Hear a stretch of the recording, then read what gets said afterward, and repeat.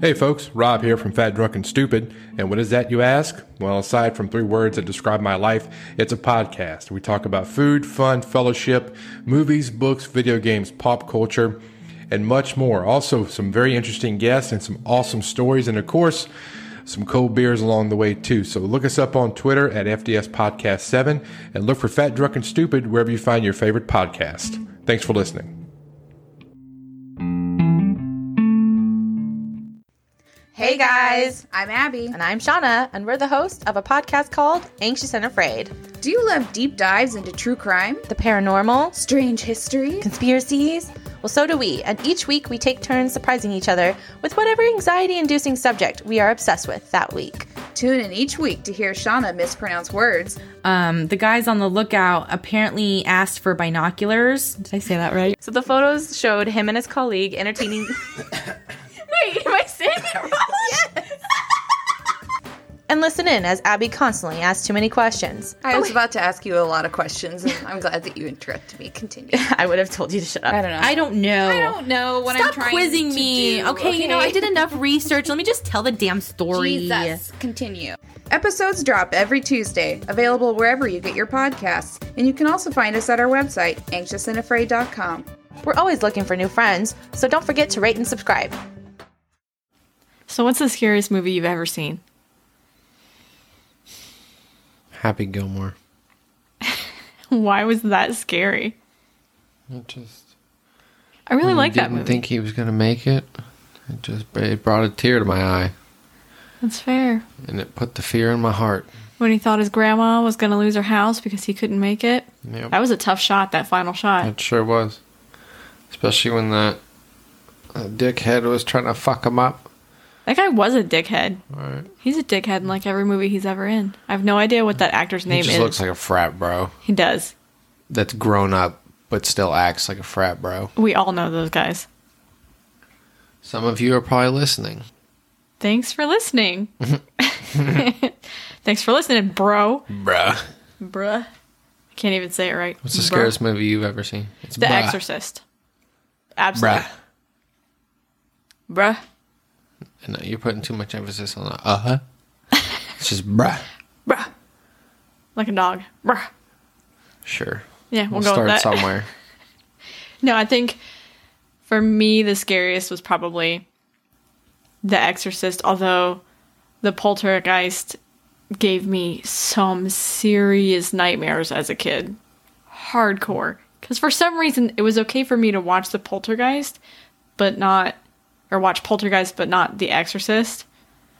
And I saw The Exorcist at a sleepover. Yeah. Fucking traumatized me for life with that Right. shit, man. That's why I didn't do that when I was young. You still haven't seen either of those, have you? Oh yeah, I've seen them all the time.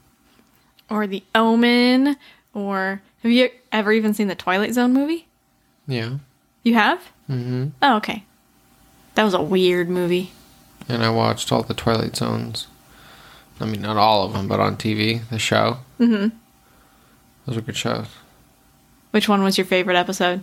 I don't remember. Do you remember? No, it was so long ago. I'd watch them with my grandpa. The one that sticks out in my head is it's the one where a guy wakes up and he's like in Nazi Germany or something. It's very Man in the High Castle. Mm-hmm. But it's been a long, long time. It's kind of like Black Mirror, I think it's called. Yeah. On Netflix. I've only watched a few episodes of that. They're good. They're trippy. For sure.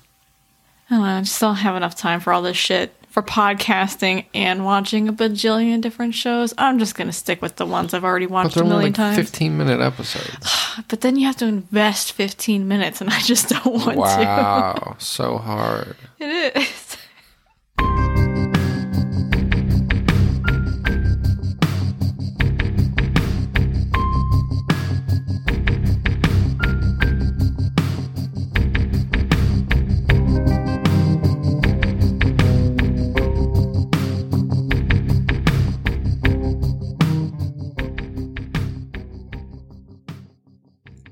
Well, hey, Hey, I'm Emily, I'm Joel. and you are listening to Drink Drunk. Dead. So what are you drinking this week, Joel? I'm drinking Jack Daniels, Emily. What are you drinking, Emily? I am drinking Jose Cuervo, Joel. Mine's honey, Emily. Mine's gold, Joel. My real honey, Oh, Emily. That hurts. That's fucking mean. I even bought you that shit. I don't like your face Yeah, right you now. It's did. making me mad. Yeah, I can tell by your laughter. You poured it into my cup first and it still smells like honey but tastes like tequila. It's a very interesting combination. Might just be my farts. No, your farts definitely don't smell like honey. They sure does. Mm-mm. I chugged a whole 12-ounce bottle of it earlier. Of honey? Yeah. Yeah, but you also had those flaming hot Cheetos, and as we know from last episode... That was yesterday? Yeah, that'll still bite you today, and you know it. This morning, maybe, but Okay. not anymore. Let's move away from your butthole for a while, please. Away. Those evacuate the system within, 2 hours. These are just such pertinent details that we really all needed to have. Thank you for letting us know. Hot Cheetos are like the express train to a clean colon. Is that how you keep the weight off? You just eat the hot Cheetos and clear everything out? Right. Doesn't matter how many chicken wings or pieces of pizza you eat. Throw a couple handfuls of hot Cheetos in afterwards. Good as gold. I will keep that in mind for when I eat my next fad diet. Your body always, retains the nutrients from what you ate, but without all the fats. All right. So we have a really good couple of episodes lined up for you. This episode is going to be a little different than what we normally do. We were given this opportunity to do an early screening and review for a movie that's about to be released on Amazon sometime in July. I'm not sure when they're releasing that. So what we're going to do is we're going to have our usual spotlight, followed by the review for the movie, and then we'll get into the stuff that you're really here for.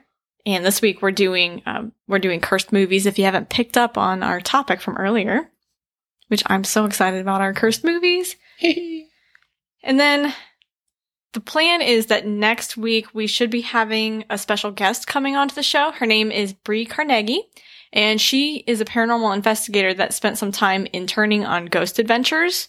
So that's the show with your favorite, Zach Baggins. Mm-hmm. Zach Bagans. So she's going to be coming on and she's going to tell us about herself and her favorite investigation, and she might even have some EVPs for us to listen to, maybe some pictures.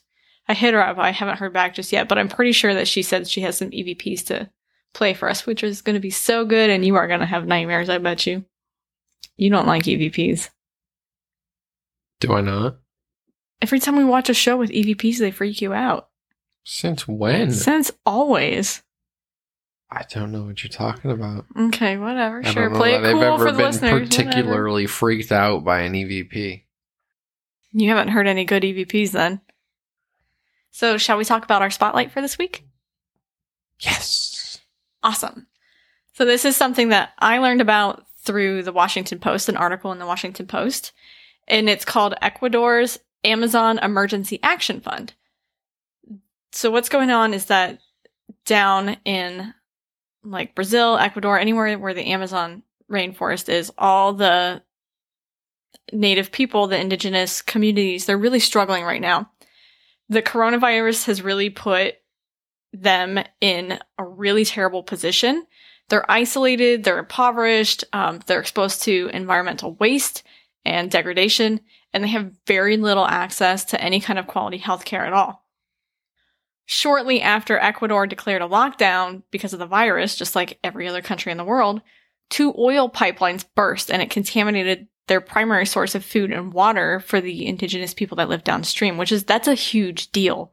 That's where they bathe, that's where they wash their clothes, that's their drinking water, that's where they fish.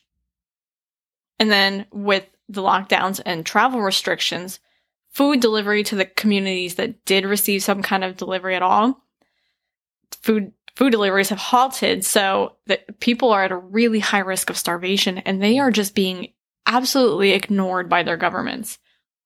A shitty situation. Yeah, it's an awful situation. They're they've experienced some of the worst death tolls in the whole world due to the virus, and they're really, really quickly losing their elders. And their elders are really important because they're the primary guardians of the ancestral knowledge that's within the community. So they're passing down knowledge about medicinal plants and the history of each community and all that important stuff that isn't written down that plays such a big role in the identity of these communities. And it's so important, and it's being lost because the elders are they're getting obliterated. So the goal of the emergency fund is to use the donations for prevention, emergency assistance, and legal action to educate the locals on prevention methods and maybe bring in some things to help protect them, like masks and such.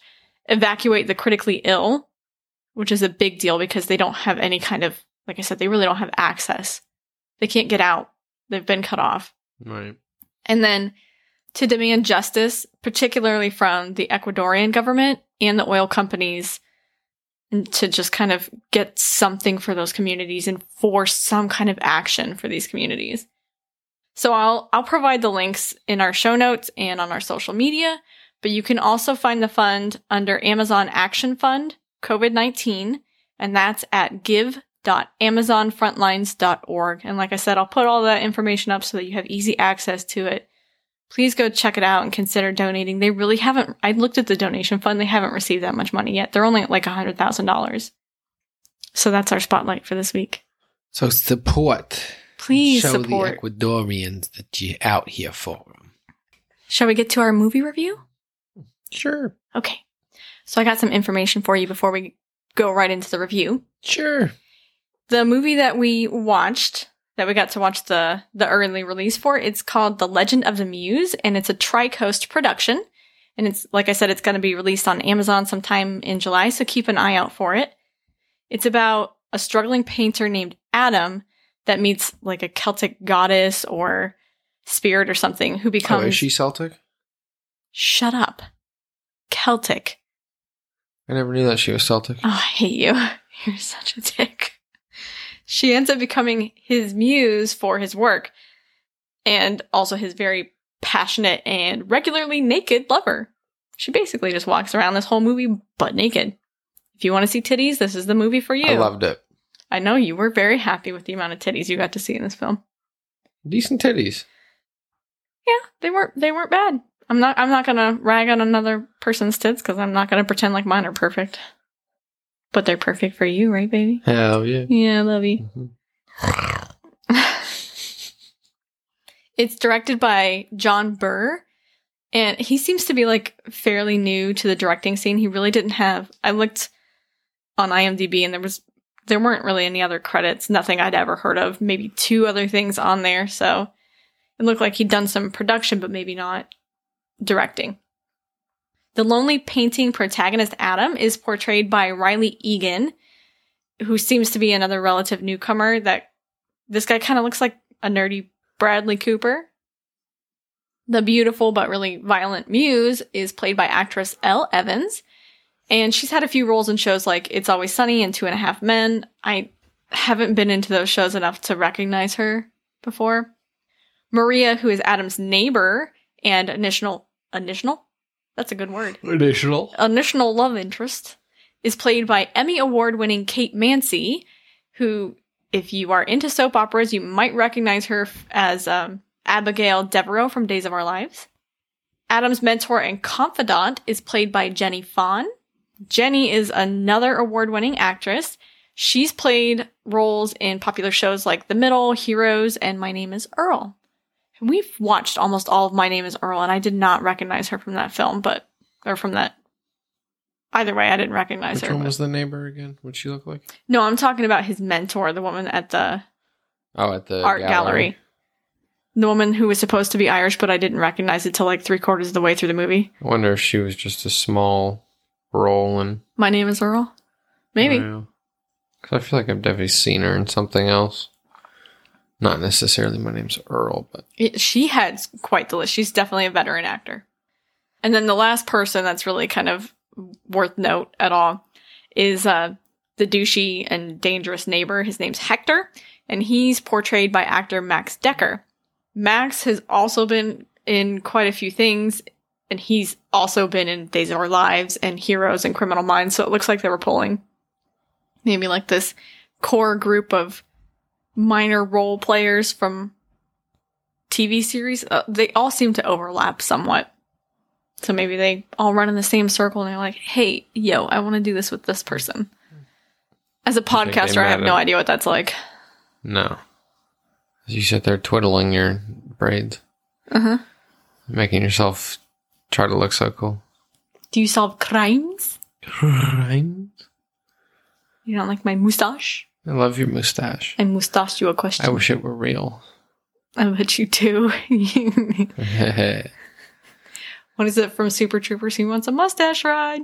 I do. I don't remember. No.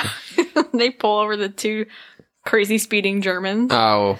And then he takes them back to his house and he has like a big old threesome. Oh. Anyway, moving away from Super Troopers, let's talk a little bit of, not a whole lot because I don't want to give anything away, but maybe just kind of our impressions. I was definitely expecting more of a thriller or a horror, but this really turned out to be kind of a suspense movie.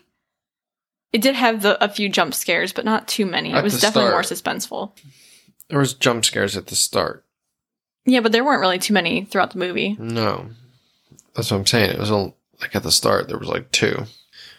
What were your overall thoughts? I thought it was a weird movie. Weird? Yeah. It was weird. I enjoyed it.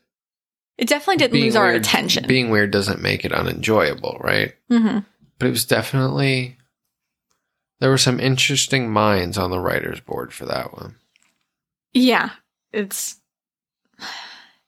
kept your attention, but it didn't feel fast-paced at all.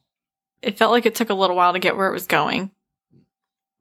And it felt like all the characters except for the 2 main characters, Adam and the Muse, like they were all fairly dynamic characters. And then those 2 characters, the Muse doesn't have a single freaking line. And Adam only has like 3 lines in the whole movie. He's so quiet. I think that was definitely done on purpose to kind of show that relationship between the 2, that they share that, and then they are so different than the world around them. Mm-hmm, yeah. And I think it draws focus that, his creativity and his voice is exhibited through his artwork. I would agree with that. Because he's very shy and he seems pretty reserved and kind of, like, he definitely keeps to himself for the most part. Even when he's doing really well, he has like one moment where he stands up to Maria's boyfriend, and that's it. He really doesn't have a whole lot of brave moments in the movie or any big moments. And it's not so much brave, it's that he feels protected. And so he's feeling bold. I wouldn't say that's brave. I honestly don't really know if the movie is... It's called The Legend of the Muse, but it makes it... When you look at it, you think initially that he's the main character, but I really think the main character is the Muse. You see growth and change for him, but I don't know. I don't know how I feel about this movie. Well, I feel like if I comment on that, it's kind of giving away some things, but it was definitely not a horrible movie. It's worth a watch. Yeah, I'd recommend watching it for sure. Mm-hmm. You have to give it a bit. You got to let it get rolling. Because at the start, it's a bit kind of bland, TBH, but it gets better. Mm-hmm. I would say it's definitely a predictable film, but so many are, especially in genres like this. You know what's going to happen and what's coming, but that doesn't make it any less enjoyable. I didn't really see it. You didn't see any of that coming? Oh, well, you don't watch this. Not any of it, but I can't explain it on here. Okay. That's fair. Any other final words you would like to say about The Legend of the Muse before we move on? If you like blonde girls and you like titties. Yep. Watch it. Yep. Boobs. There really wasn't that much. I think you're over exaggerating it. There was like 3 scenes with titties. What I did appreciate was that when he would paint her, especially to start with, what he was most mesmerized with was not... It was her eyes. It was her eyes. It wasn't her breast. It wasn't her butt. It wasn't her waist. It wasn't any of those typical sexual attraction things. It was the eyes. He was absolutely entranced with the eyes. And I think that was, to me, that was something nice that came out of it. Like, he paints a little bit more that gets kind of sexual in some things. But then there was that painting of I think it's supposed to be like the vision. It's supposed to signify the vision. Mm-hmm. You know, that he has. And then it's always sitting there in his apartment watching everything that's going on. Yeah, the gigantic eye painting. Yeah. But, yeah. I thought it was an interesting movie. It's worth a watch. Right. Go check it out. I would enjoy a muse. Are you my muse? Don't you think I forced you onto this, didn't I? Pretty much. But you don't protect me. I protect you. What do you protect me from? Go ahead and tell me. Everything. Uh-huh. There'd probably be a koala bear in here right now if it weren't for me. You know what? Koala bears are actually something to be afraid of. They're kind of assholes. Yeah, so. they are. And so are sloths. They're dickheads when they get moving. So you're welcome. Go ahead and take back that bullshit you're talking about. Asshole. So I think we're going to keep our fun facts really short this week. Just because we had the review and that was a little bit longer. Mm-hmm. Do you have any fun facts that you wanted to share? I have one little unrelated to anything that we've ever talked about fun fact. Or will, probably. Coming in at 6,601,668 square miles. Russia, the largest continent in the world. It is not a continent, it's a country. Okay, that's what I said. You struggle with Russia, dude. Hearing? Okay, so anyways, Russia, the biggest continent. Slash country slash city. Shitty in the world. Beats a little known planet who you are, you hold much feeling for it. I guess fucking I should Pluto say. is not, it is part of our solar system, man. Just because it's a dwarf doesn't mean it should be excluded. Pluto comes in at 6,427,805 square miles. Okay. Of surface area. This is, by the way. You know what? Nobody's ever fucking conquered Russia. Why? Because Russia's so goddamn big. Nobody's ever conquered Pluto. Because you know why? I don't know, because it's fucking so forever away. There's no reason to go to Pluto. Pluto's a damn planet. Okay, why would we want to go to Pluto? Don't argue with me about Pluto being a planet. I don't care if it's a dwarf planet. It's still a planet. It's going to be part of my solar system. Arguing with you They about knocked it out of the damn solar system. They're not Pluto teaching my being kids a about this planet. shit. Who the hell's going to Pluto? Nobody. You can't live on Pluto. It's probably ice, isn't it? There's a lot of water. Yeah. Oh, yeah. It's frozen. Let's go to fucking Mars. Gosh. Well, thank you for your fun fact. I did not know that. Russia is bigger than Pluto. Russia is bigger than Pluto. But I'm really not surprised because Russia's fucking huge. And it also dwarfs the second biggest country, which is Canada, that has a land mass of only 3,855,103 square miles. Yeah, but it probably has about as many people as Texas. I'm going to say Texas, California, all of Canada. There's so much of Canada that you can't live in. Let's Google it. How many citizens are in Canada? While you're doing that, should I give my fun facts? Sure. Okay. So I have some fun facts about the show then. And the first one is that I got to go on kind of like a live streaming episode of The Truth About Beer and, which they tackle a lot of paranormal stuff and they do drink, and they're 3 really funny guys. I think they started off with 2.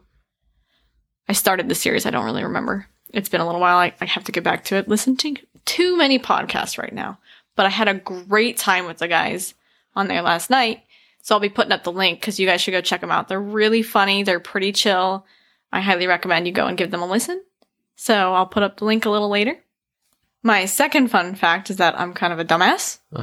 Which really is not a surprise. Not at all. The fun fact is that in the last episode, I said that Wales is in England. But that's not true. You said Wales is in Australia. No. You were talking about New South Wales. New South Wales is in Australia. I said Wales is in England. But Wales is its own It's thing. its own country. Yep. It's part of the UK. It's not like Great Britain. You really didn't know that? And you're the history buff here? I did know that. I just was stupid. Yeah, and bullshit. We drink. So that was a dumbass thing. My bad. I'm sorry, Wales. You are your own country. I recognize that. My bad. And Even I knew that. my last little fun fact for you is that one of our listeners in Texas is Chris from State of Fear podcast. And so he's from Humble, Texas. And I've been pronouncing it humble, but I guess the H is silent. Like, that's weird. In herbs. Yeah, no, I don't like it. I'm sorry, Texas. I like it better when it's humble. It's just, I don't like. It's not very humble of you. I don't know. It's too Trumpian. It's huge. Huge. Yumble. Well, it's Texas, so. It is huge. Huge. Everything's bigger in Texas. So I'm sorry, Texas. I've been mispronouncing your city, but. And I'm sorry, Chris. Sure, thanks for correcting me on that one. So did you figure out? Canada has a population of 37.59 million. This was as of 2019. Okay. Texas has a population of 29 million. So it's a little bigger than Texas. A little bit bigger. But California, again from 2019, has a population of 39.51 million. So around 2 million more. So Canada is the second largest country in the entire world, but its population is smaller than that of California. And 14.5 million people live in Ontario. So like 40% of the people of Canada's population is in one city. I really want to go to Canada. I've never been out of this country. We need to get our passports forced. Passports forced? Switching vowels. Alcohol. Yeah. I'm not even feeling it. I just can't speak. Welcome to my world. Thanks. This is a weird world. So we've had our drinks. We're on our way to being drunk. Now it's time for the Dad. Didn't hear you. Uh-huh. Dad. I beat you. No, you didn't. Haha, suck it. You suck it. So I think I get to go first this week. So this week we are covering cursed films. So films that have curses associated with them that people think. Baby, this is the 21st century. They're called movies now. Films? No, it's still a film. It's still a film. Movie. Just because it's digital. It makes me sad. That is digital? Do you know why they called it silver screen? Called what? Silver screen? The films, they'd play them on the silver screen because the screen actually had like silver in it. And the movies were different than the talkies. Movies came first. Talkies came later. What we watch is actually a talkie. Because there wasn't a way to record. Mm-hmm. Because there wasn't originally audio. We watch talkies, not movies. Little thing for you there. That should have been your fun fact. WTF, bruh. So I picked one of my favorite horror movies and one that still freaks me out. Poltergeist. I told you at the beginning, it scares the shit out of me. This movie freaks me out. It was and it still is, a massively popular film written and produced primarily by Steven Spielberg, and it's directed by Tobe Hooper, the original, and it was released on June 4th of 1982. Like I said, massively popular. It really raked in the cash back in the 80s. Huge. It's about a family of 5, the Freelings, that move into a newly developed neighborhood. And the dad, Steve, is one of the developers of the neighborhood. And it turns out that it was built atop an old cemetery. And I can't really remember. I saw kind of conflicting stuff online, and it's been a little while. I should have watched the movie. But whether it was an old Native American cemetery or just a regular cemetery, because they said they'd supposedly moved, the whole cemetery is moved prior to the construction, but Steve was never made aware that the cemetery even existed there. But he finds out at the end of the movie that all they did was move the headstones, and I can't think that Native Americans probably put up headstones. That's I don't think so. Right. But I think it's supposed to be a Native American cemetery, which I'm a little confused on, but whatever. It's California, so. Well, if it were. Maybe in the mid 1800s or something. Were colonials who moved west still considered colonials? No, they were pioneers. Maybe it's pioneers who slaughtered them and then buried them. Possibly. They still try to be respectful. So I know you've never seen this movie, so I wanted to give you a little rundown, and maybe for our listeners who've never seen the movie, So one night, the youngest daughter, Carol Ann, wakes up and she starts having conversations with the television, which back in the 80s, it would go to static late at night. So they would play like the national anthem and then go to static. I remember the shit because I'm old. I fucking remember the days when it would do that. The programming would end at a certain time. I can't remember what time of night, but Carol Ann gets up and she starts having conversations with the static on the television. And then at one point, like a hand reaches out.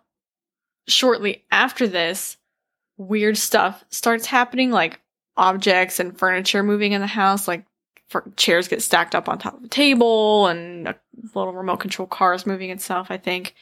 And then things escalate with attacks from the unseen, and Carol Ann ends up disappearing. So I don't want to give away too much of the story. I'm just going to give you a few bullet points because I want you to see this.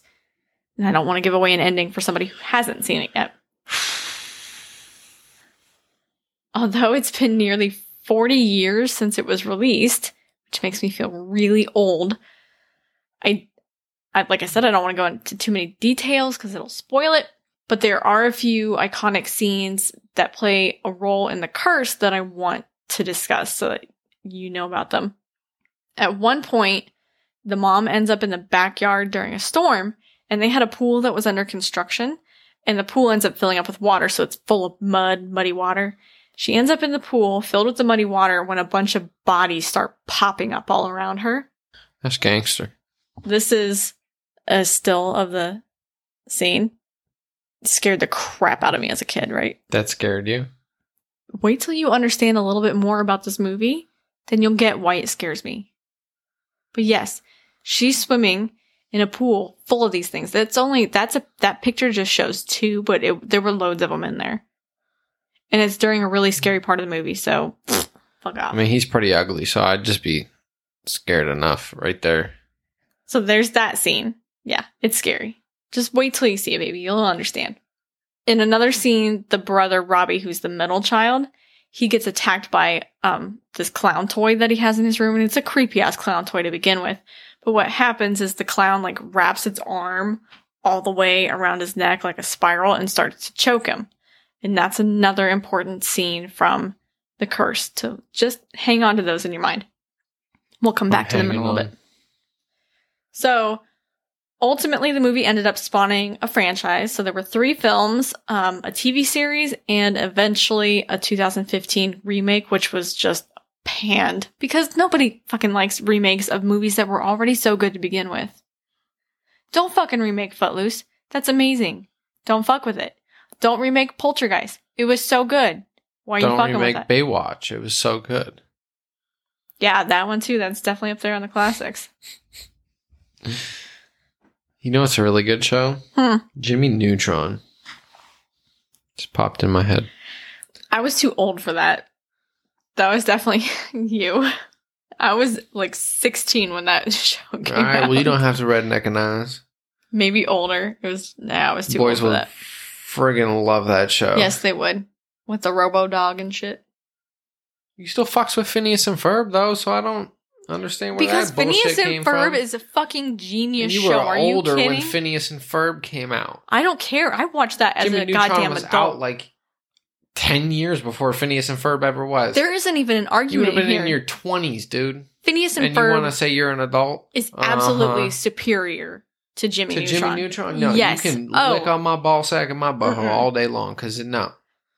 The music and the science and the fun of it. You didn't even watch Jimmy Neutron, so you can't make a valid argument right there. Talk to somebody who grew up in this shit. Oh, it makes me feel so young. You're just making me mad. Fuck out of here. Don't talk anymore about that bullshit. Can I get into my story now? Continue. Because I was kind of hoping... is greater than... Fuck no. I was hoping I could talk about The Curse now. Go on with your little angry self. I'm pissed off right now. That's not even an argument. It don't matter. Go ahead. All right. Shut up while I talk, please. I can try. Shut your mouth. I know it's a challenge for you. I realize that. So as usual... All right, now listen here. Fuck off. I pulled from many sources, but my main ones were Snopes, Ranker, Oxygen, and Biography. And then I think I pulled some stuff from Grunge.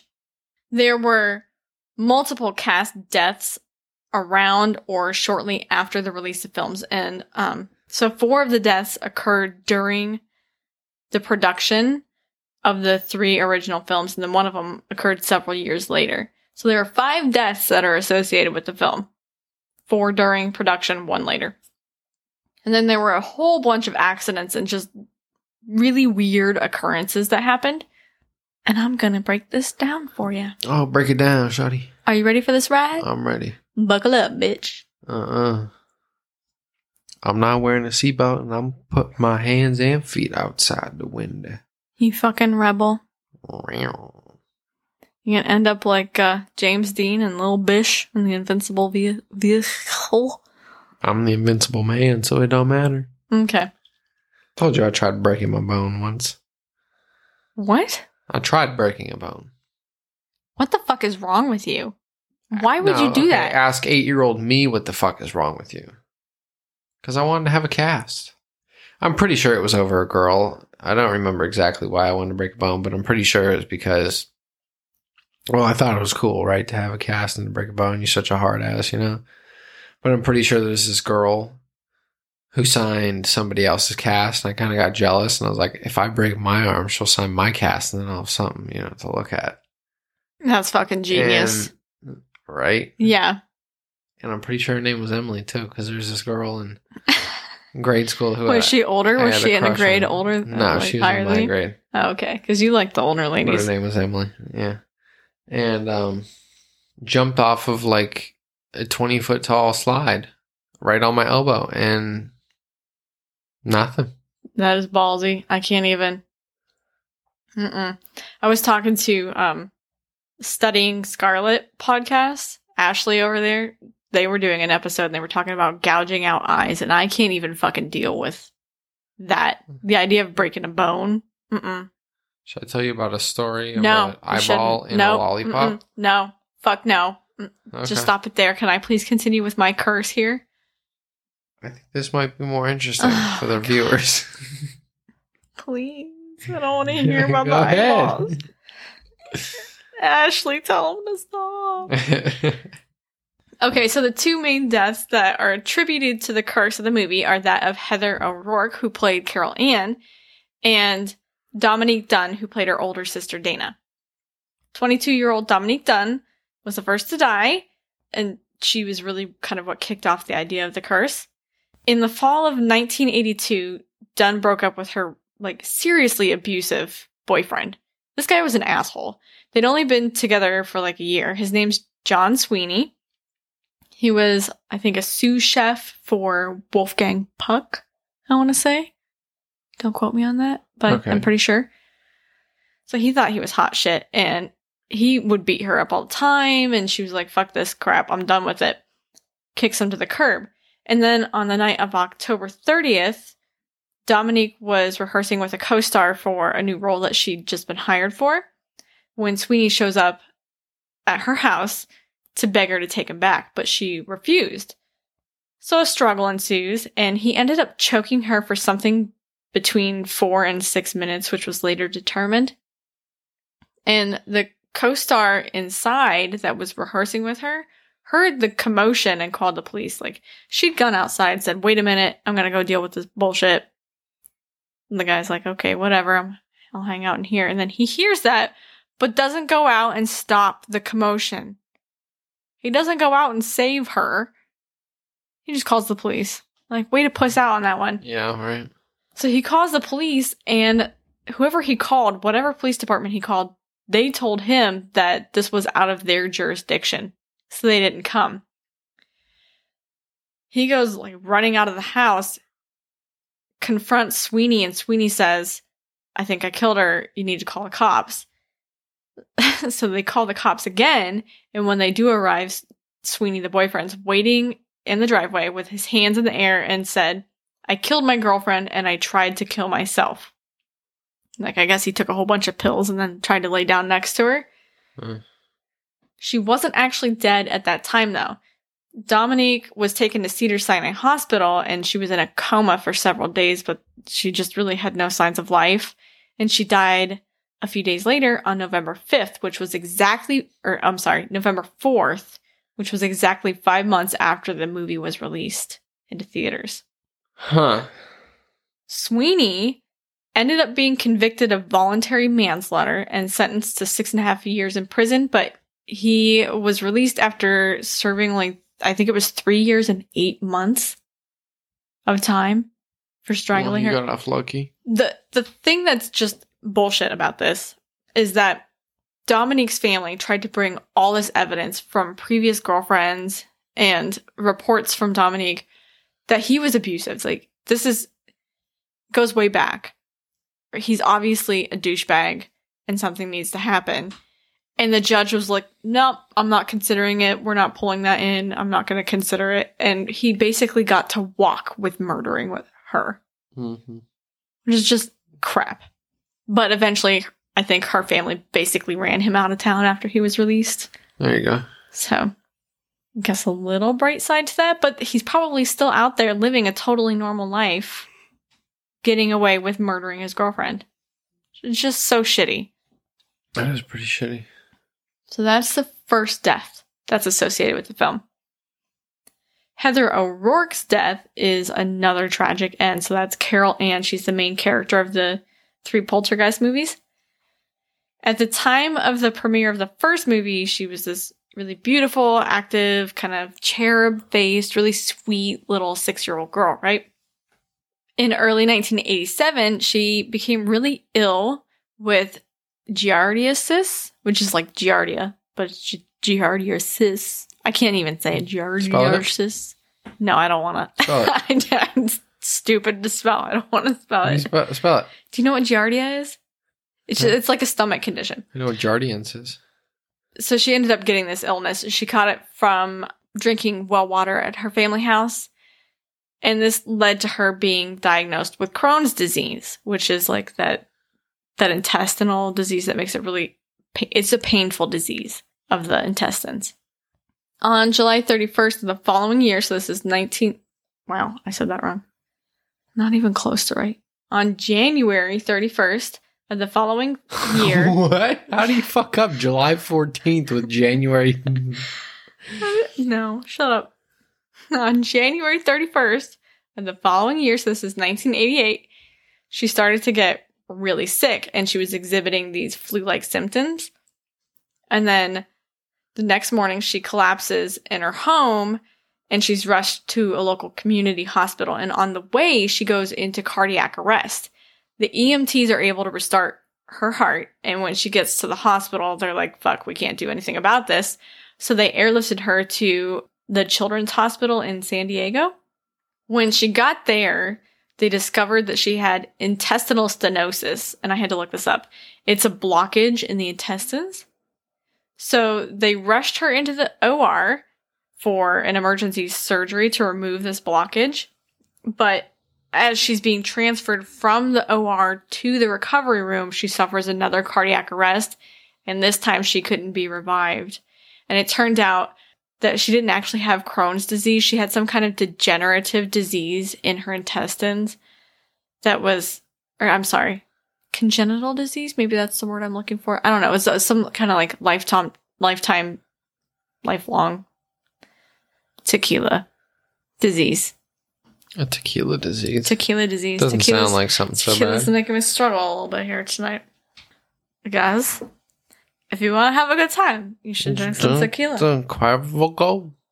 That's the only kind of tequila you should drink. That's so good. Heather died during the filming of the third movie. They hadn't completed. They had mostly completed it, but they weren't really happy with the ending. So what happens is, in the third movie, at the very end, like the final scenes, it's a body double. They got somebody else in there. And I saw this on Shudder. The director of that film really nobody wanted to finish that film after she died, because she's the star, she's a kid, everybody loved her. They just wanted to be like, fuck this shit and walk away. But they finished it because the studio made them finish it, and they had to put, the last scene is not Heather. It's some other little girl in that scene, which is kind of sad. So her official cause of death was congenital stenosis. I was right, congenital. which was complicated by septic. It's like you've read it before. Shut up. Which was complicated by septic shock. So basically, her intestines backed up and she was 12 years old. That's really sad. I remember hearing about this growing up. Like, I'm pretty positive that when I watched this film, my parents told me that she was dead. Oh, that sucks. Even as a kid, you don't want to hear that another kid's dead. Yeah. In 1985, Julian Beck, who had played the Reverend Henry Kane, he's the evil dude in Poltergeist 2 and 3, he dies of cancer, but this wasn't really a surprise because he'd been battling stomach cancer for a while, but he dies... Did he die during Poltergeist 2? During the filming? Or after? I think it's after. He dies after. But the gross part, and I found this out again, thank you, Shudder, from those cursed movie series, that apparently they made like a death mask of the actor. So the guy that shows up in Poltergeist 3 is wearing a fucking death mask of Julian Beck. A death mask? Yeah, so even, you know how Abraham Lincoln and, do you remember when I did Ned Kelly in Australia when we did the prisons? Hi. They have those plaster masks that are made of them. It's called a death mask. After you die, they make a plaster cast mask of you. Mm-hmm. And they did this for Julian Beck, and that's how they made the actor in Poltergeist 3 look like the same person, or look really, really similar. It's a fucking mask. That's gross. I Why don't is like that gross? He's literally wearing the death moments of the person that played the role before him. You don't see the grossness of that? I think you interpret that a little bit deeper, maybe, I guess. I don't know. I don't think that's weird. I think that's weird. You're wearing somebody else's dead face, essentially. It's somebody else's face. Whether or not they were dead, their face is still the same. You know? It makes me think of that scene in The Office when Dwight cuts the face off of the CPR dummy. And he does Clarice. I'm just like, fucking so creepy. Now that'd be creepy. But it's not, yeah. But it is. It's, I don't know, it creeps me out. I don't know. So he's personally not myself. He's not the only actor from Poltergeist 2 to die. The other actor from the second film, Will Sampson, passed away about a year after the film's release. Will was a really well-recognized Native American actor, and he'd portrayed Taylor in the film. He'd been in all kinds of stuff. He's really well-recognized. I think he played the mute guy in One Flew Over the Cuckoo's Nest, which is another film you've probably never seen, but I have. He died on June 3rd of 1987, about 6 weeks after having a heart-lung transplant, and his death was attributed to malnutrition, kidney failure, and a fungal infection. The poor guy. That's a shitty way to go. That sucks. I think the fungal infection would be the worst part. Oh, dude, I've learned about fungal infections. They suck. I don't want to go that way. His death was sad, but it really wasn't surprising because his health had been suffering for quite a while. He'd been dealing with scleroderma, which is it's a degenerative disease.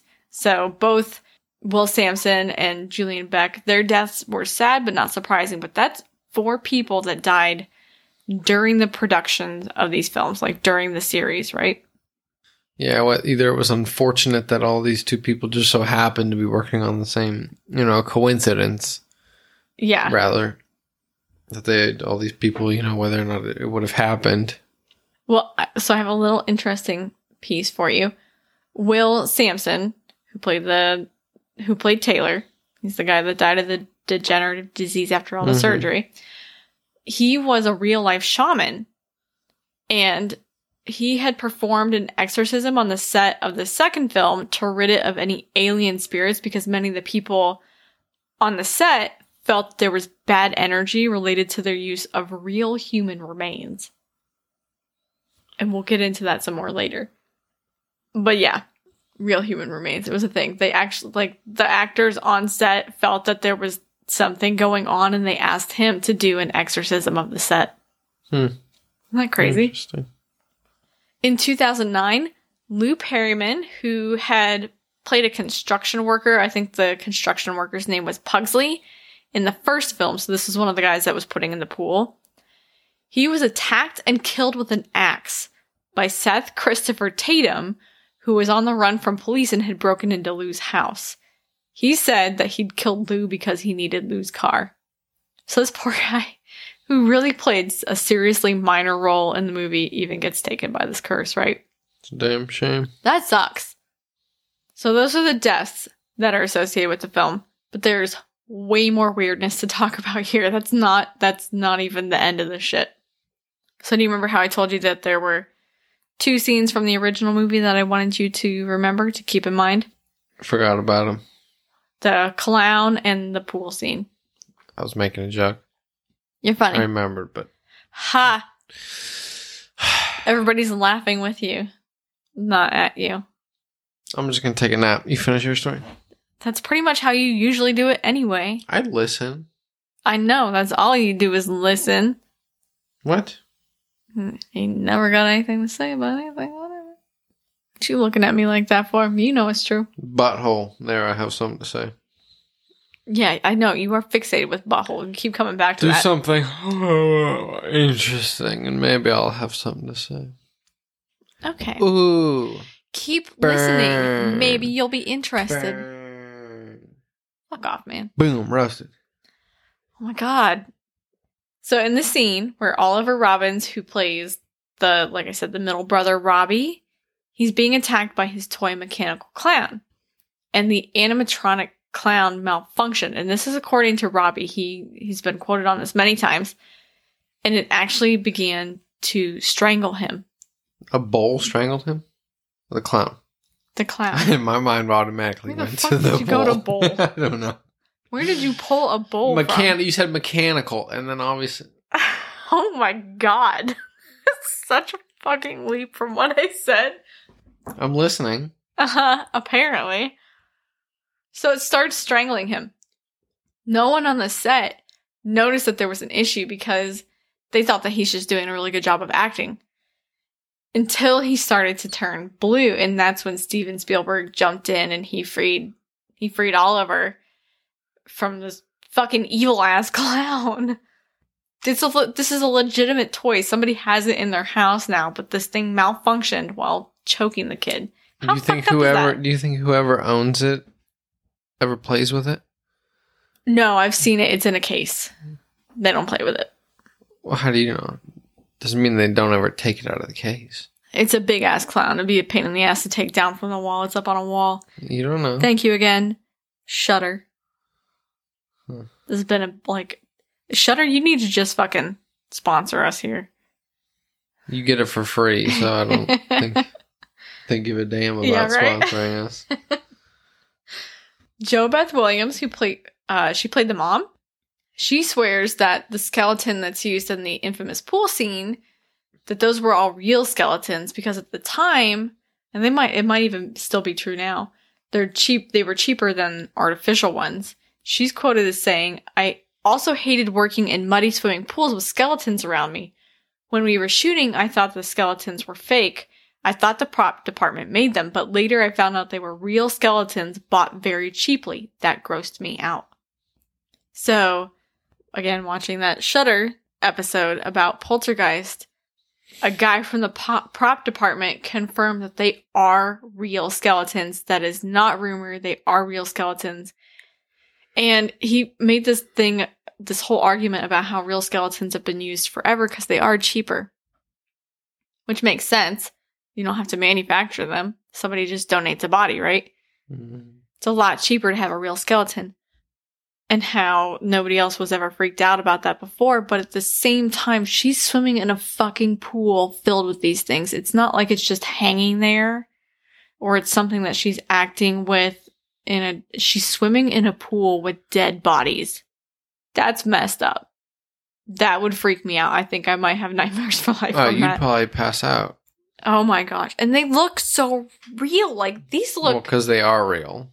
I know, but look at the the skin and the flesh that they put on these things. That's nasty. That looks like a real rotting body.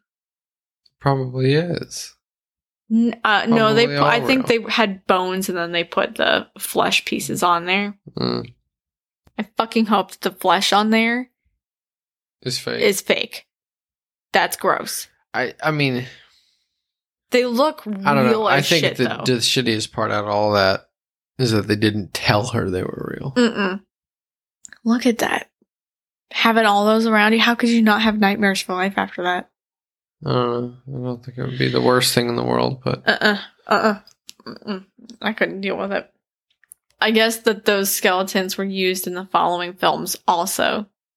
Or at least more real skeletons were, so... Somebody's final shot at being a Hollywood star. Ha! Ha! No, I don't like that one. That wasn't a joke. It was... JoBeth also seemed to take the curse home with her. During the shooting of the first film, she was staying in this temporary home where, so it's like a home that you rent out, where she said that she would come home every day to find the pictures on the wall were tilted, and then she would straighten them, only to have them tilt again the next day when she was at work. And she said maybe that was a result of the slamming door, but maybe not. So it wasn't just one picture. I mean, no, multiple. I think it was multiple. That'd be a little harder to explain. If it's all on the same wall. I don't know. But I have seen interviews with her talking about this, how it weirded her out that all of them were tilted. Yeah. That would make me a little bit unnerved myself. Richard Lawson, who played one of the paranormal investigators in the first film, he had something really fucking freakish happen in 1992. So it's an icy night in March. I think it's March 22nd. He boarded flight 405 from New York to Cleveland, and before getting seated, he bumps into a flight attendant, and she recognizes him. So he signs an autographed. Yes, an autographed. That's what he signed.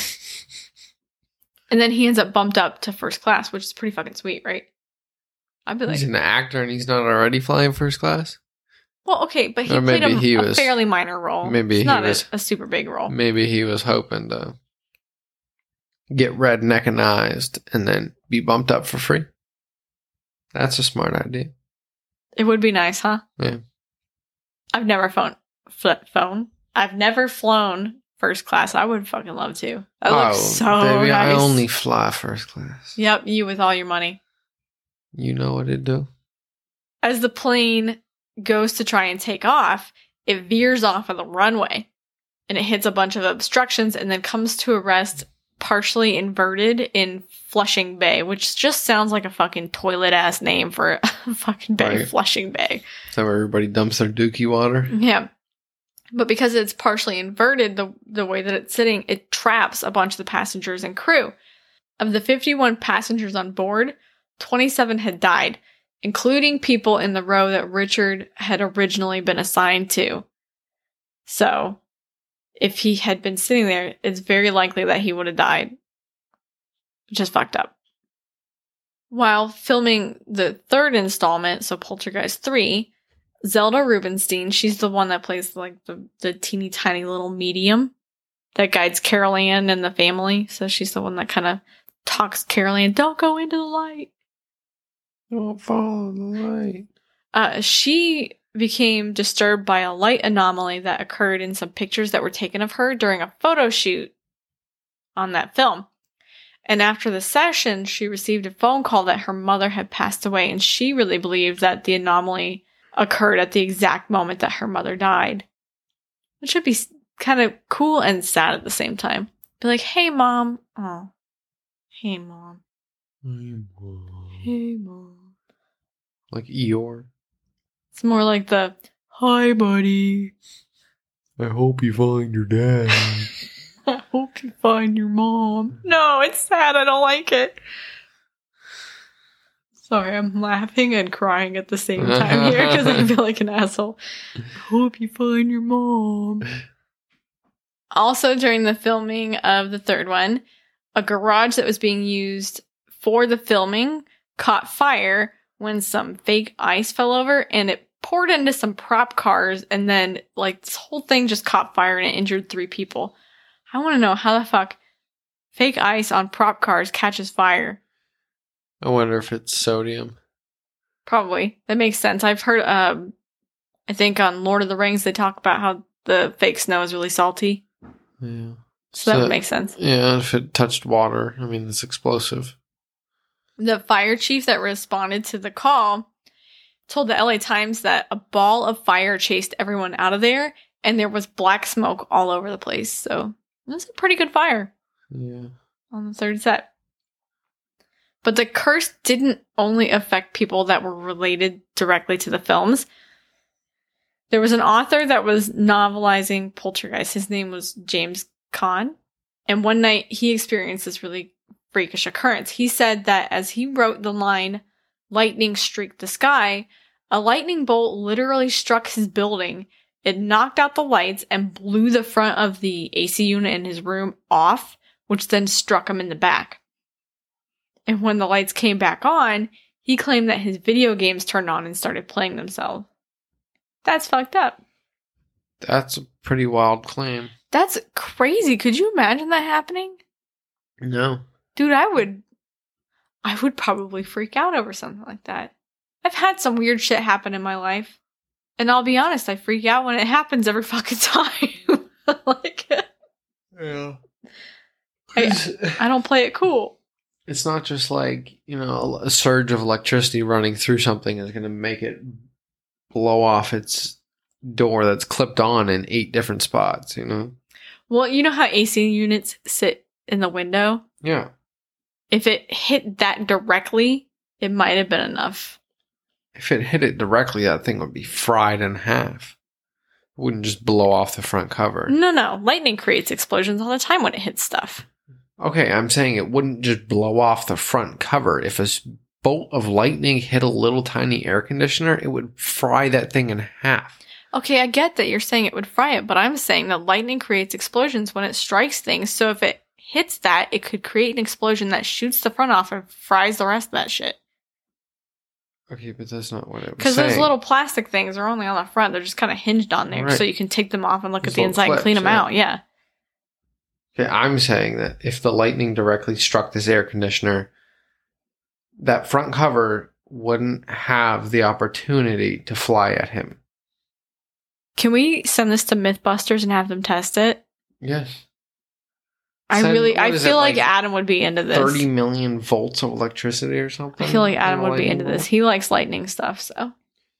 Does he? Have you Mythbusters. asked him personally? No, I've watched this show. Shut up. All right. So I'm going to close this out with some weird stuff from the 2015 remake. Can we get an amen? Fuck off. To cleanse ourselves from the Poltergeist. I want you to see this movie. The original, not the remake. I don't care about the remake. Funny. You're fucking hysterical. Everybody's laughing with you. Uh-huh. You are so fucking proud of yourself right now. And the only reason people are laughing is because you're laughing. I don't care. I wish people could see your face. Because it's something to be proud You are of. so proud of yourself. All right. Shut up. All right, what were you giggling about until like 3 o'clock in the morning last night? Some stupid shit. Okay, so I got the laughs. I can't help it when I get the giggles. It's like getting the fucking hiccups. You just get started and you can't stop. Oh. I don't even... What was that about? I don't remember. You said something totally stupid. It was just something not worth laughing like that about. And I lost my shit. That's pretty disrespectful. No, I'm just saying that in that particular instance, it wasn't funny enough to just lose my shit and keep laughing for a half a fucking hour. You said it was stupid as shit. Asshole. Continue on. Director Gil Keenan said that lights would turn on and off by themselves on the set, and that equipment would refuse to work in certain areas of the property. And for some reason, like they used drones on this set because it's 2015, right? So for some reason, the drone pilots could never lock onto the GPS signal in the field where they were using it. So it's a little bit weird. I don't know that I would call that cursed. It's just a little odd. Sometimes you're in a zone. As somebody who's used GPS for mapping, I know that sometimes you're just in a place where you don't get that great a signal and you can't use it. So I can't really say that that's a curse. He also claimed that the house that he had rented during the filming was really haunted. And it was by a woman that was like a woman all in black. He said that he noticed her really early into the filming. It never escalated. It doesn't sound like anything bad happened, but that she was just kind of there and always there. And then after filming had wrapped, he moved back home and the original owner moved back in. And then he gets this call from that owner who's scared because they had been having these strange things happen in the house and they wanted to know if he'd experienced any of them too. Which would be kind of weird because you're going, you had this house before, when you think that you've experienced this stuff already. Is that part? But it also doesn't make any sense for a woman in black to be associated with Poltergeist. No. There's no woman in black at any point in Poltergeist. Is it just spirits? There's the theory that you're tapping into something so dark that maybe you're kind of opening the doors. Question for the ghosts, I guess. But that is the last reported curse of the Poltergeist. Huh. Was there anything as far as like people who watched it? Not that I saw. No. No. I know you have quite a bit when it comes to yours because you picked The Exorcist. I kept it down. There's certainly a lot more than what I have, but... Should we put in some elevator music? We shall. Thank you for sharing your story. You are just so welcome, sir. By the Poltergeist, yes. I wonder what it is, what that translates to in German. Well, Geist is ghost, isn't it? Watch Poltergeist already is German. Let's Google it. Hold on, before we go on our bathroom break. Oh, it's already German. Well, yeah. So the word poltergeist comes from the German language words poltern, which means to make sound, and to rumble, and Geist, which is ghost and spirit. So term itself translates as noisy ghost, or rumble ghost, or a loud spirit. Which is pretty interesting because the conversation that I had with The Truth About Beer and last night was about a possible poltergeist haunting that I think I had at one of my houses. And it was a really noisy spirit. We had a mimic. Yeah. You'll have to listen to the episode to get all the details if you really... Oh, for sure. Yeah. Check the episode deets. Elevator music? Elevator music.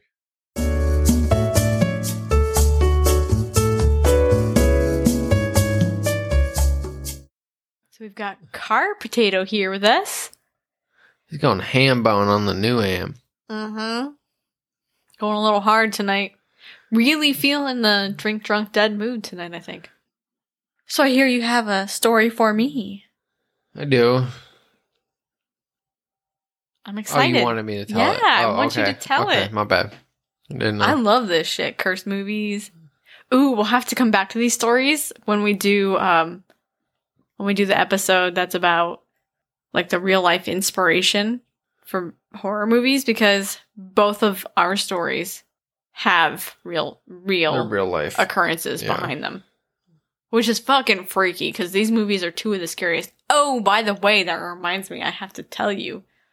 We did a poll on Twitter. And by we, I mean me, because you don't do jack shit for our social media. You don't even have me on Twitter, so don't give me that bullshit. I can't fucking put you on Twitter, so kiss my dick. All you gotta do is give me the password, which you have yet to do. So our poll was asking which was their favorite cursed movie. And if you don't see it, let us know in the comments. And also, is there one that you refuse to watch? So the 4 that I put up were, because you can only put up 4 options, were The Exorcist, The Omen, Poltergeist, and Rosemary's Baby. That is 4. Thank you. Good math. 1 plus 1 plus 1 Good plus mathing 1 there. equals 4. So The Exorcist won, big time, 48%. And then Poltergeist came in a really close second to The Omen. With Poltergeist 23% and The Omen was 21%. So we picked the 2 stories that everybody wanted to hear without even intentionally doing it. Consulting the poll. Yeah. Yep. So we had a few comments I wanted to touch on real quick. Goodnight Podcast said that they've never seen The Exorcist. They've only seen parts of it, but not the whole thing because it scares the hell out of them, which I can relate to. It still scares the hell out of me. I've seen it and it scares me. See, for me personally, I settled down with The Exorcist, you know? You know how some people, they'll watch a scary movie and then they'll watch like a Disney movie afterwards to, calm their mind? Mm-hmm, yeah. I calm myself with The Exorcist. Yeah. All the many voices and the demons and screaming and it's really relaxing if you just let yourself enjoy it. You think about it in yoga terms, like the weird positions that she gets into. Right. Let's see. Read My Lips podcast said, wasn't it Poltergeist where a bunch of people who worked on the movies died? Yes, that's true. Definitely a good one. P.S. Would never ever watch The Exorcist, and I'm a true horror fan. I'm going to make you watch this movie at some point. I'm sorry. I'm down to watch it. We were supposed to watch it today, but we just didn't get around to it. We didn't have the time. And then Cinema 911 said the Twilight Zone movie seems to be glaringly missing. And of course, we could only put 4 options on there. But that is another supposedly cursed movie. Go out and do some research on it. Maybe we'll talk about it in another cursed movie episode, because there were quite a few movies that were reportedly cursed. So thank you guys for your comments. And now tell us your story. So, in case you didn't get the memo, I'm doing The Exorcist. Thank you for that. I was confused. Which one are you doing? In St. Louis, Missouri in 1949, there was an exorcism that was performed on a little boy.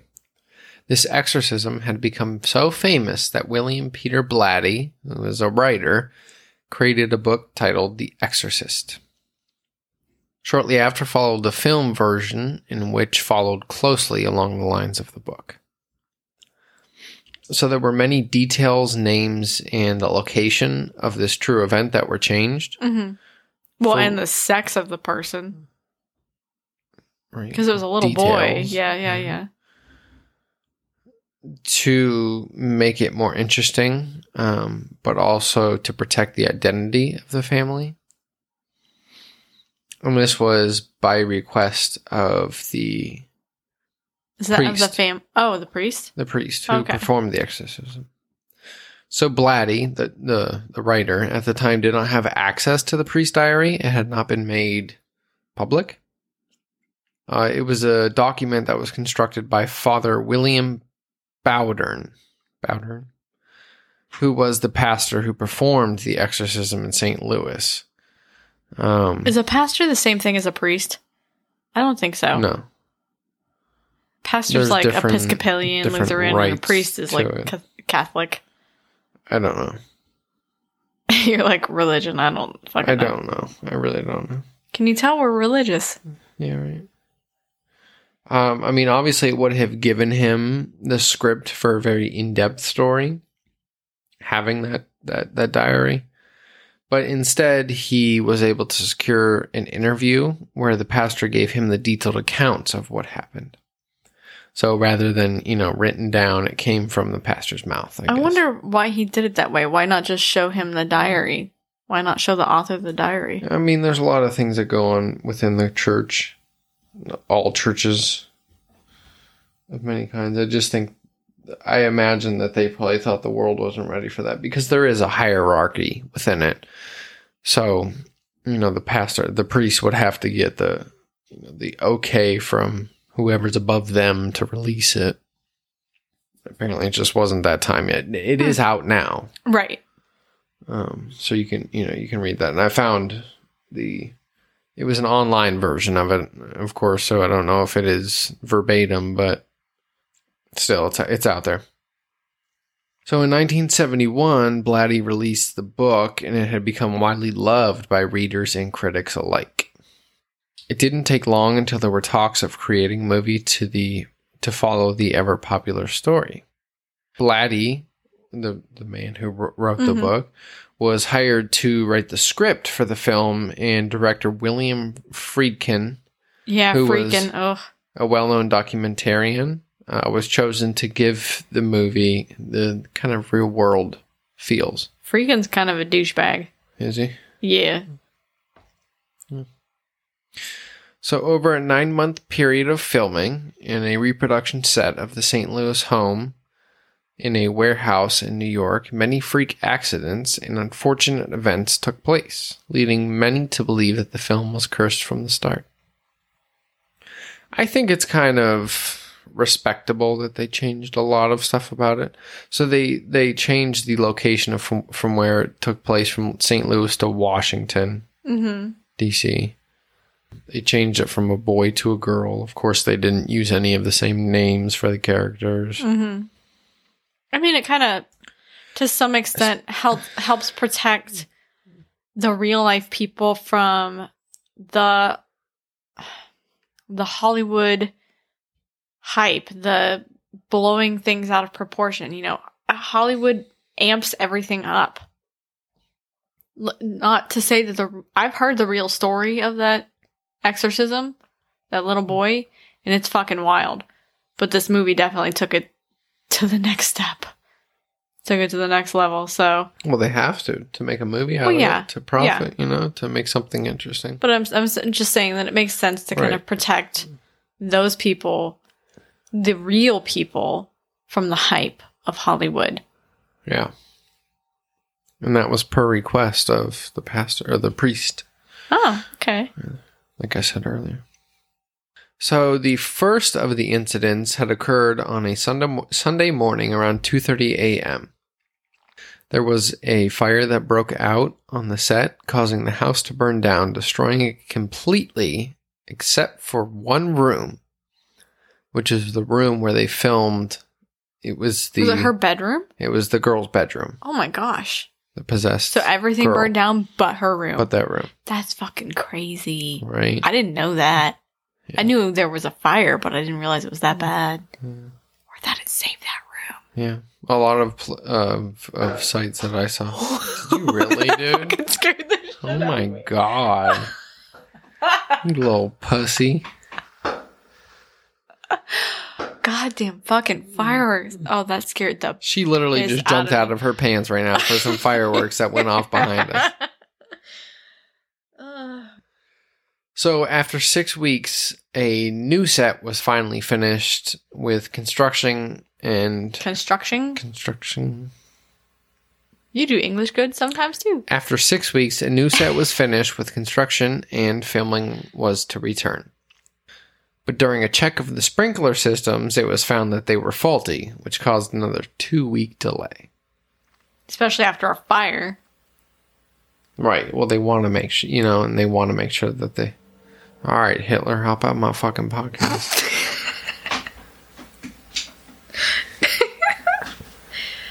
Definitely not my kind of dude. Hitler. The actor portraying Father Merlin, named Max von Sydow, was flying into New York Airport to start his filming on the movie. Just around the same time that he touched down, his brother died unexpectedly in Sweden. That's weird. And then Max himself, later during the filming, was struck down with illness. Didn't say what, but... Did he die? Something. No, he didn't die. He became really sick. He became really sick, correct. Well, I do that all the time. That's no big deal. NBD. An Irish actor, Jack McGowan, who played Burke Dennings, passed away only 1 week after his character in the film was killed off by the demon in the movie. Ooh, that is weird. It's a little weird. That's a little weird. Right? Father Karras, played by Jason Miller, had an incident involving his son. His little boy was ran over on an empty beach for the most part by a motorcyclist who appeared out of nowhere. He merely escaped the injuries with his life. Damn. That sucks. Right? Like on a beach, too. That was the one where really it was like, this just seems odd, More fireworks in the background if you hear them all. That was the one that really seemed to me like, okay, this is a little bit odd, right? On an empty beach? An empty beach. At least as far as the reports go. Why is there a motorcycle even on a beach? Have you ever seen a motorcycle on a beach? We have beaches here. I've never seen one. Well, that's because Presque Isle is protected. You can't ride. Okay, legally, you can't ride. Do you think it'd be challenging to ride on a beach on a motorcycle? I would imagine. No. No, really? Well, you're somebody who's ridden I'm not. Right. I'm just imagining that 2 wheels would be... It wouldn't displace the weight the way 4 wheels would. I mean, once you have motion, it's really not that big of a deal. Don't I know it, baby? What you doing later? Plus, they make You. sand tires. Oh, shit. Bet, can we end this early? I don't even need to finish my story. All right, guys. Thank you that's guys our for show listening. for the day. Bye. Yeah, I don't know. But still, nonetheless, you know, a motorcycle or not being on a beach, it's just odd, right? Yeah.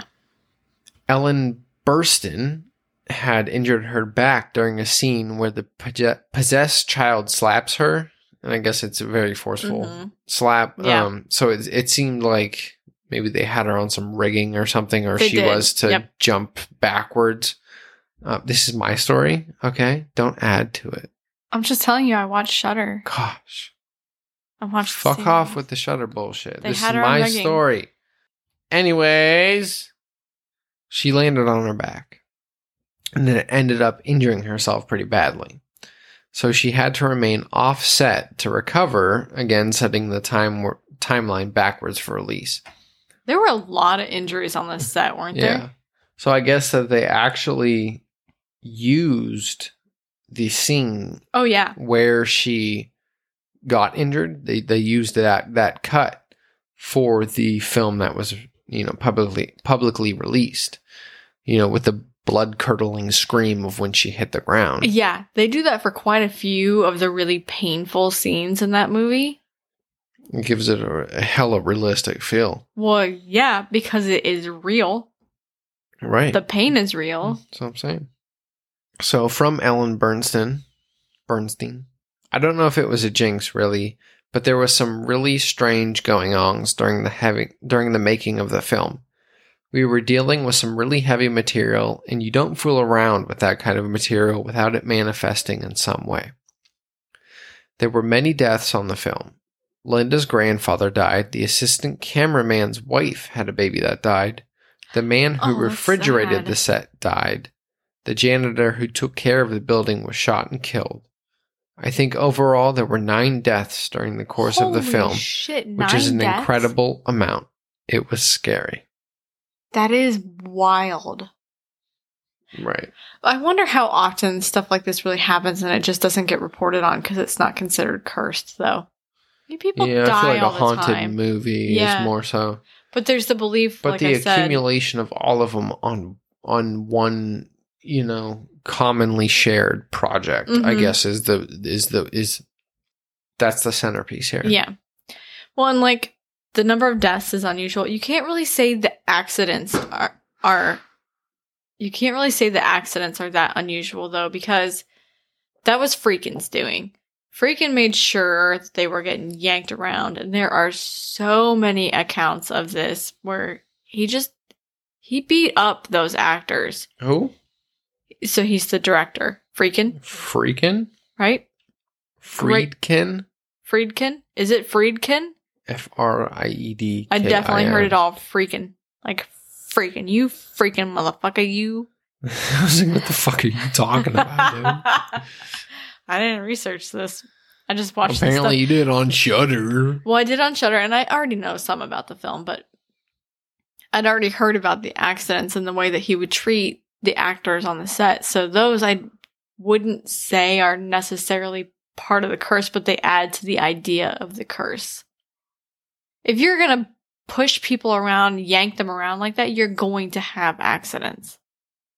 You're just a dick. But it's you don't not have just that. There's really only that one with the... Linda Blair got really hurt. She fucking fractured her lower spine. On Exorcist? Yeah. Did you not find that fact? Did not find a single. Oh yeah, there's a scene where she's on the bed and she's like flailing up and down, and I knew this from before even watching that Shudder thing, like I said, but they reiterated it on there. She's flailing up and down on the bed, and they have her in this harness, and they're yanking it really hard, and she fractures her lower back. And her screaming in pain in the movie is her real pain of fracturing her spine. And he does this like over and over and over in the film. He was not considerate of his actors. Huh. So the actors weren't the only ones who got the shit end of the stick. There was a carpenter who accidentally cut off his thumb. Ow. While building a set, and an electrician who lost a toe.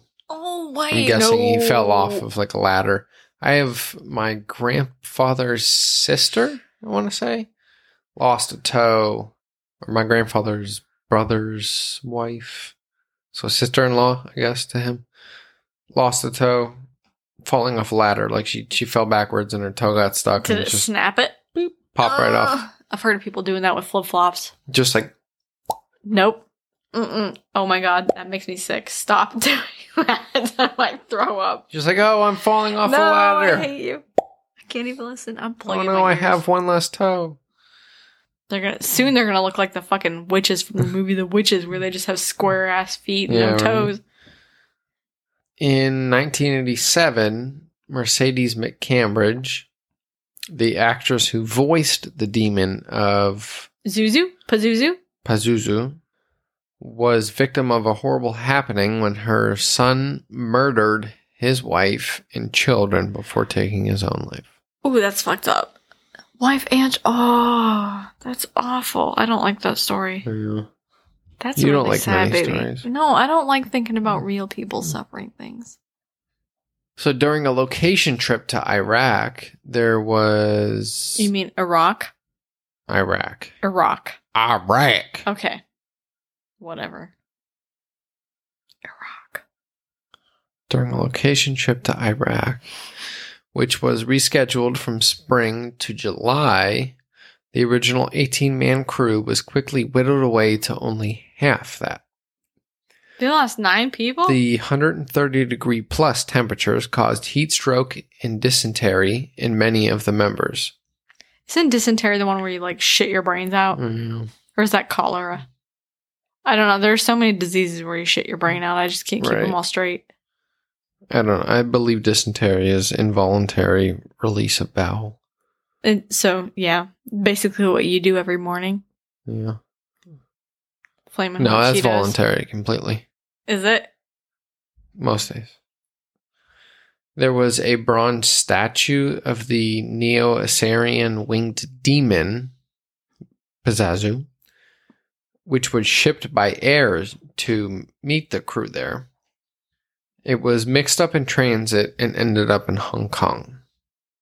So something, I don't know, necessarily relatable, but again, it's something that shouldn't have happened that happened. I don't know. People lose shit all the time in flying and shipping. I've lost luggage in shipping. Okay, but it's one thing to lose luggage. How do you lose a 10-foot, probably 1,000-pound statue? Like, you don't just accidentally move that somewhere else. If they didn't put the right fucking sticker on it or somebody wasn't paying attention, this was the 70s. It's not now where they have those scanner shits. Okay, so that'd be even more so to the point. No, I think a scanner would be more accurate because it's going to be like, yo, here's the barcode. This is where you send it. Trust me, I work in a pharmacy. It don't exist like that. Uh-huh. Okay. Go ahead. Go on.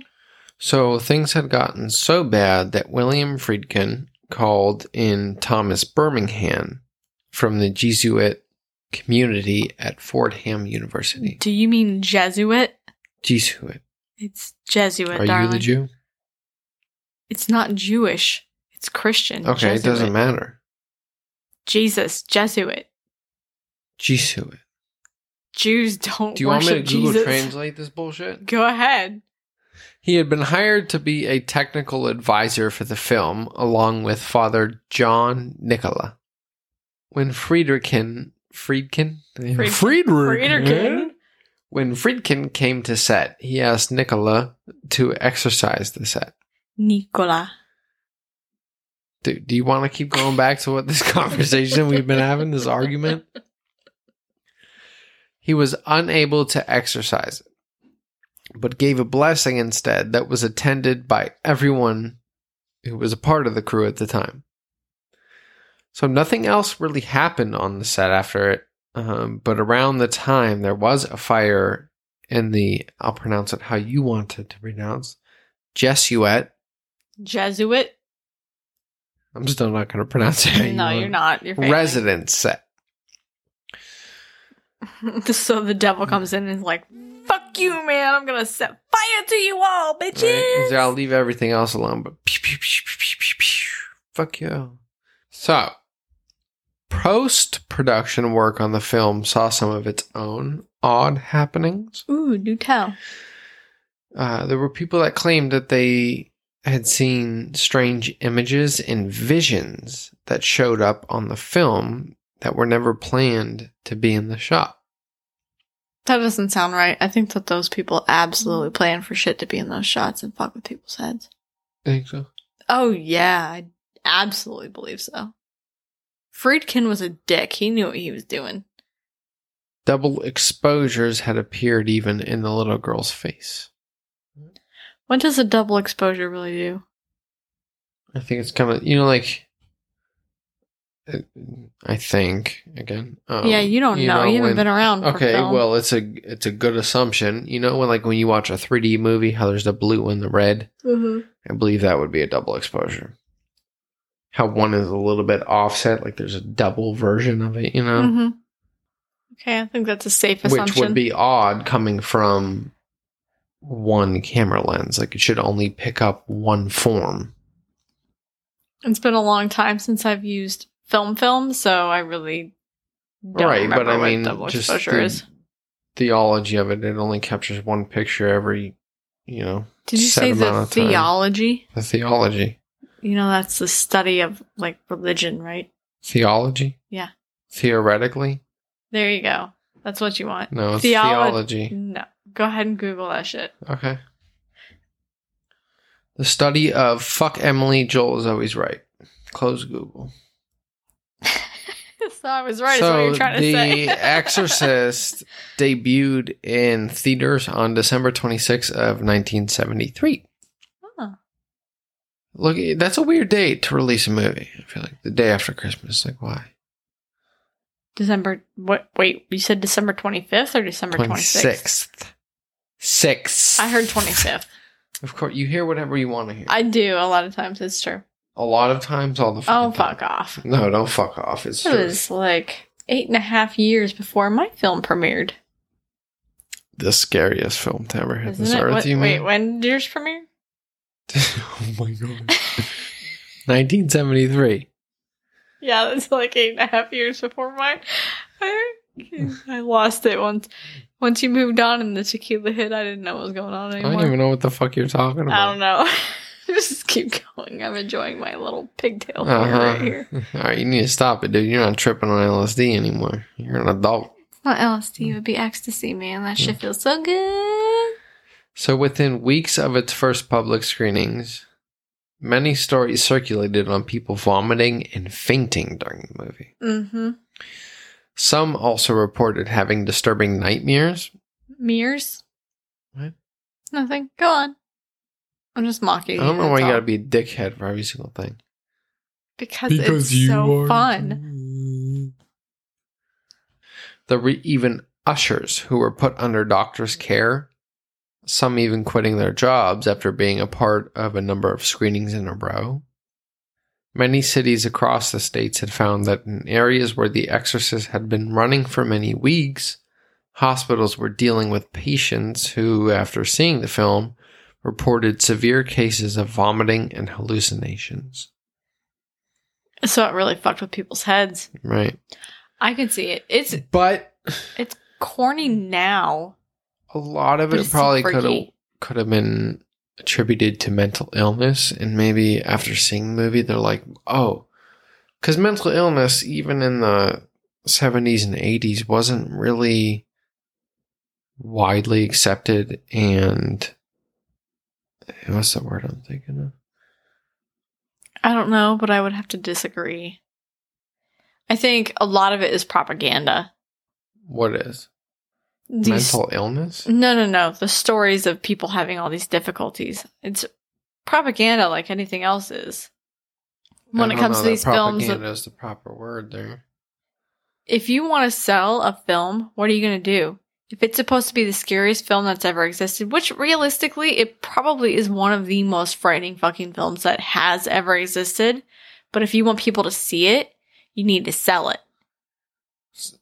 So are you trying to say that they were paying people to go to the doctors and claim that they were possessed? No. But a lot of... That's not what was happening, though. But people were saying that they That was sick. what was happening. Well, it plants an idea in people's heads. And you don't have to be mentally ill to have something planted in your mind. We get it every day from fucking ads on TV to our news to whatever. Well, we're all a little mentally ill. But the people who on the higher spectrum of their claims, they'd be running into a hospital claiming that they're possessed and having all these visions and hallucinations and experiences. I would say that's probably somebody who, more so than not, is mentally ill. There's probably somebody that's just trying to get attention or is going with the hype or whatnot. I think there are people that get ideas in their heads. We get ideas. We see things and we're like, the minute there's an illness out there, say there's coronavirus, spinach being recalled for E. coli contamination. Everybody who has ever bought anything green is like, that's fucking me. I've got E. coli. It's a thing. Oh, yes, it is. No, it isn't. Oh, sure as shit it is. Oh, yep. no, it's not. Okay. Continue with your story. I disagree with you. That's all right. We can have our disagreement. So there was a large interest in exorcism following the huge success of the film. There were people showing up to churches that were claiming they were possessed. Possessed.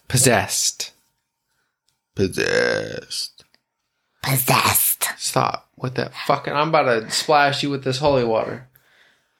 Fucking demon bullshit. If you get taken, dude, if you're floating on the ceiling in the middle of the night, fuck you, I'm going back to bed. You brought this on yourself. Stop. Knock it off. You're so serious. I ain't playing with you. Knock it off. You fucking hate that, don't you? And I am so entertained by people it. People showing up to churches claiming they were possessed. There were priests and self-made holy men who started performing exorcisms, but only with the hopes to make money off of, this paranormal wave that was floating across America.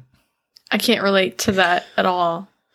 Yeah, right. Paranormal podcast, ... Last little bit I have for you. There were demonic voices in the soundtrack. The soundtrack for the movie, right? Part of the soundtrack, though. Okay, but I have more for you. Speculation came that it was from a real exorcism.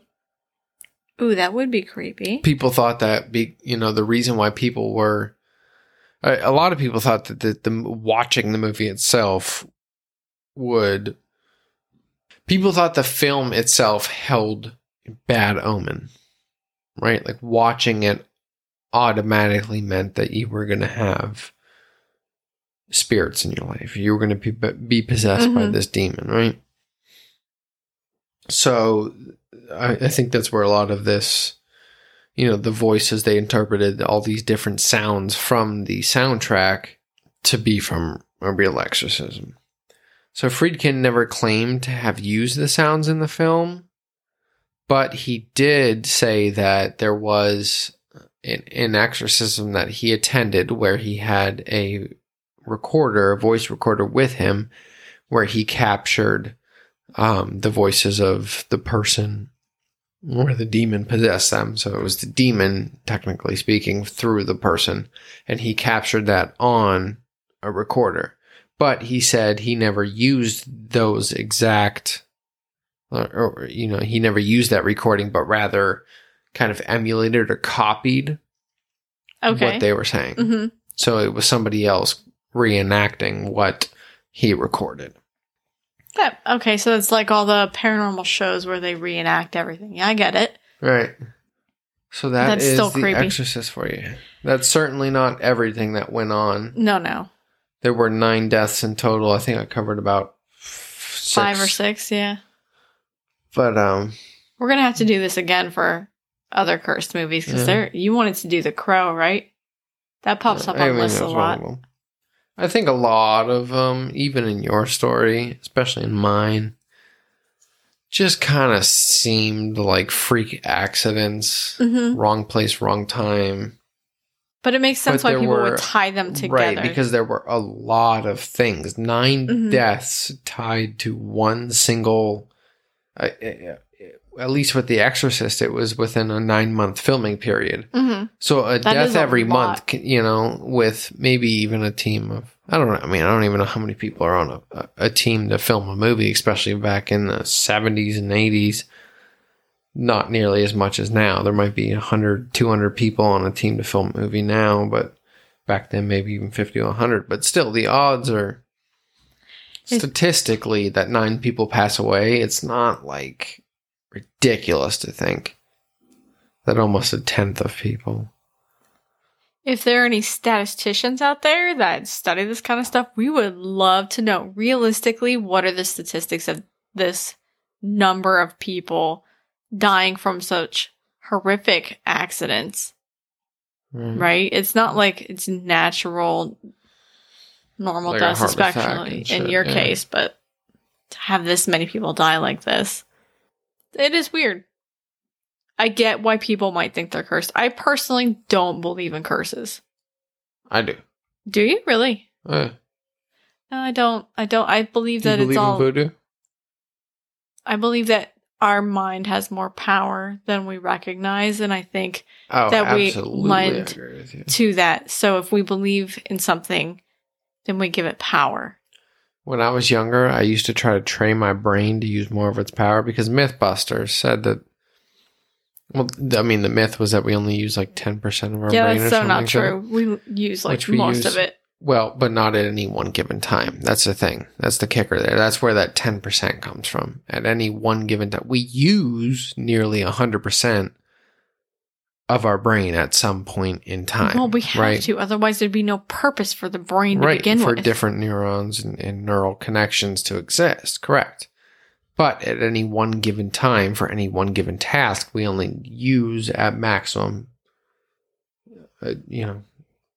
average to 10% of our brain, which they said was about correct. The one guy, who was the Asian guy? Grant Imahara. He was the highest scoring, and I think he was about like 14 or 15% at one given time. Mm-hmm. But I think we do have the power to use more than that. We just forgot or don't know how to harvest more. I would love to see a study of women multitasking compared to men and see the percentage of brain use. Why do you think that's any different? There's a reason they design computers after women's brains, because we have the ability to multitask at a different level than men do. It's realistic. It's statistically proven. Just go out and look it up. I don't think that's true. Okay. I can multitask far better than you can. You can deal with noises in the background far better than I can. Multitasking, I am on a whole different level. Are you fucking kidding me? I'm not fucking kidding you. It's not even a competition. It really is. Because you are left at the starting line and I'm already at the finish. You're so funny. Fuck off. There's your first example of why you are wrong. All right, let's wrap this up a little bit here. So just a reminder to go out and check out our Spotlight, which is Ecuador's Amazon Emergency Action Fund. Please go and give if you can. If not, share their information. Let people know about what's going on so maybe somebody else can give. I totally can relate. There are times when I have that little extra that I can give something and times when I don't. But make people aware. And don't forget to rate and review if you like the show. It's a really big deal, particularly on iTunes. We've gotten quite a few ratings and reviews and it's going great and I love reading them. It makes me so happy. But if you don't have iTunes, don't forget to tell your friends because that's a huge deal. Tell other people. We have grown massively in the past month. I can't believe. Huge. Okay, so I don't know if you guys remember, but at the beginning of June, we celebrated 500 listens. That's a big deal for us. From February to June, 500 listens. So that's about 100 listens a month or so. From June to July, we have had well over 300 listens. We've had a massive amount of supports and rates and reviews, and we thank you guys so much. That's helping us out immensely. It makes us feel great because we feel like we're not just sending this out to the nothingness, and we're glad that you're enjoying it. We love doing this. So if you can't rate and review, please tell your friends about it. Do you want to tell them where they can find us on social media? No. I'm going to have some more tequila. So you can find us on, it's called Drink Drunk Dad. And if you already don't know this, then fuck you, because you should. But don't, because if this is the first episode that you're listening to us, then you wouldn't know. Because then, we just get better. Hey, you with the face out there. I know it's your turn. If this is the first one that you've ever seen, then we love you so much. Baby, tell them how much we love them. We love you so much. And you can find us on social media. At Drunk Dead. Or you can send us an email at drinkdrunkdeadpodcast@gmail.com. So you can find us. And we would love to hear your personal accounts, or if you just want chit chat or stuff. If you want to give us coupons for anything. Oh my God, Arby's. Oh my God, send us Arby's. It's coupons, right down the fucking road. please. Seriously, like 4 blocks away. Arby's, if you're listening, send us the fucking gold card, because we're going to max that shit out, and we're not paying. So you can find us on Twitter, Instagram, and Facebook. I will say that I handle all the social media, and I'm definitely most active on Twitter.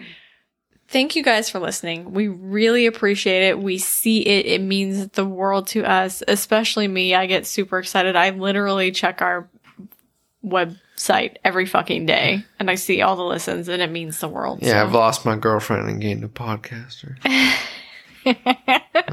Literally. Don't be sad. Mm-hmm. I love you. Sure you do. And I love our listeners. You just use me because I'm the funny one. Oh, you're right. That's definitely it. You wouldn't have a podcast without me, let's be honest here. Don't forget, next week, hopefully, I think we should be having a guest on here. We will be having Bree Carnegie, so tune in for that and a special episode. And shall we? Raise a toast to our ghosts.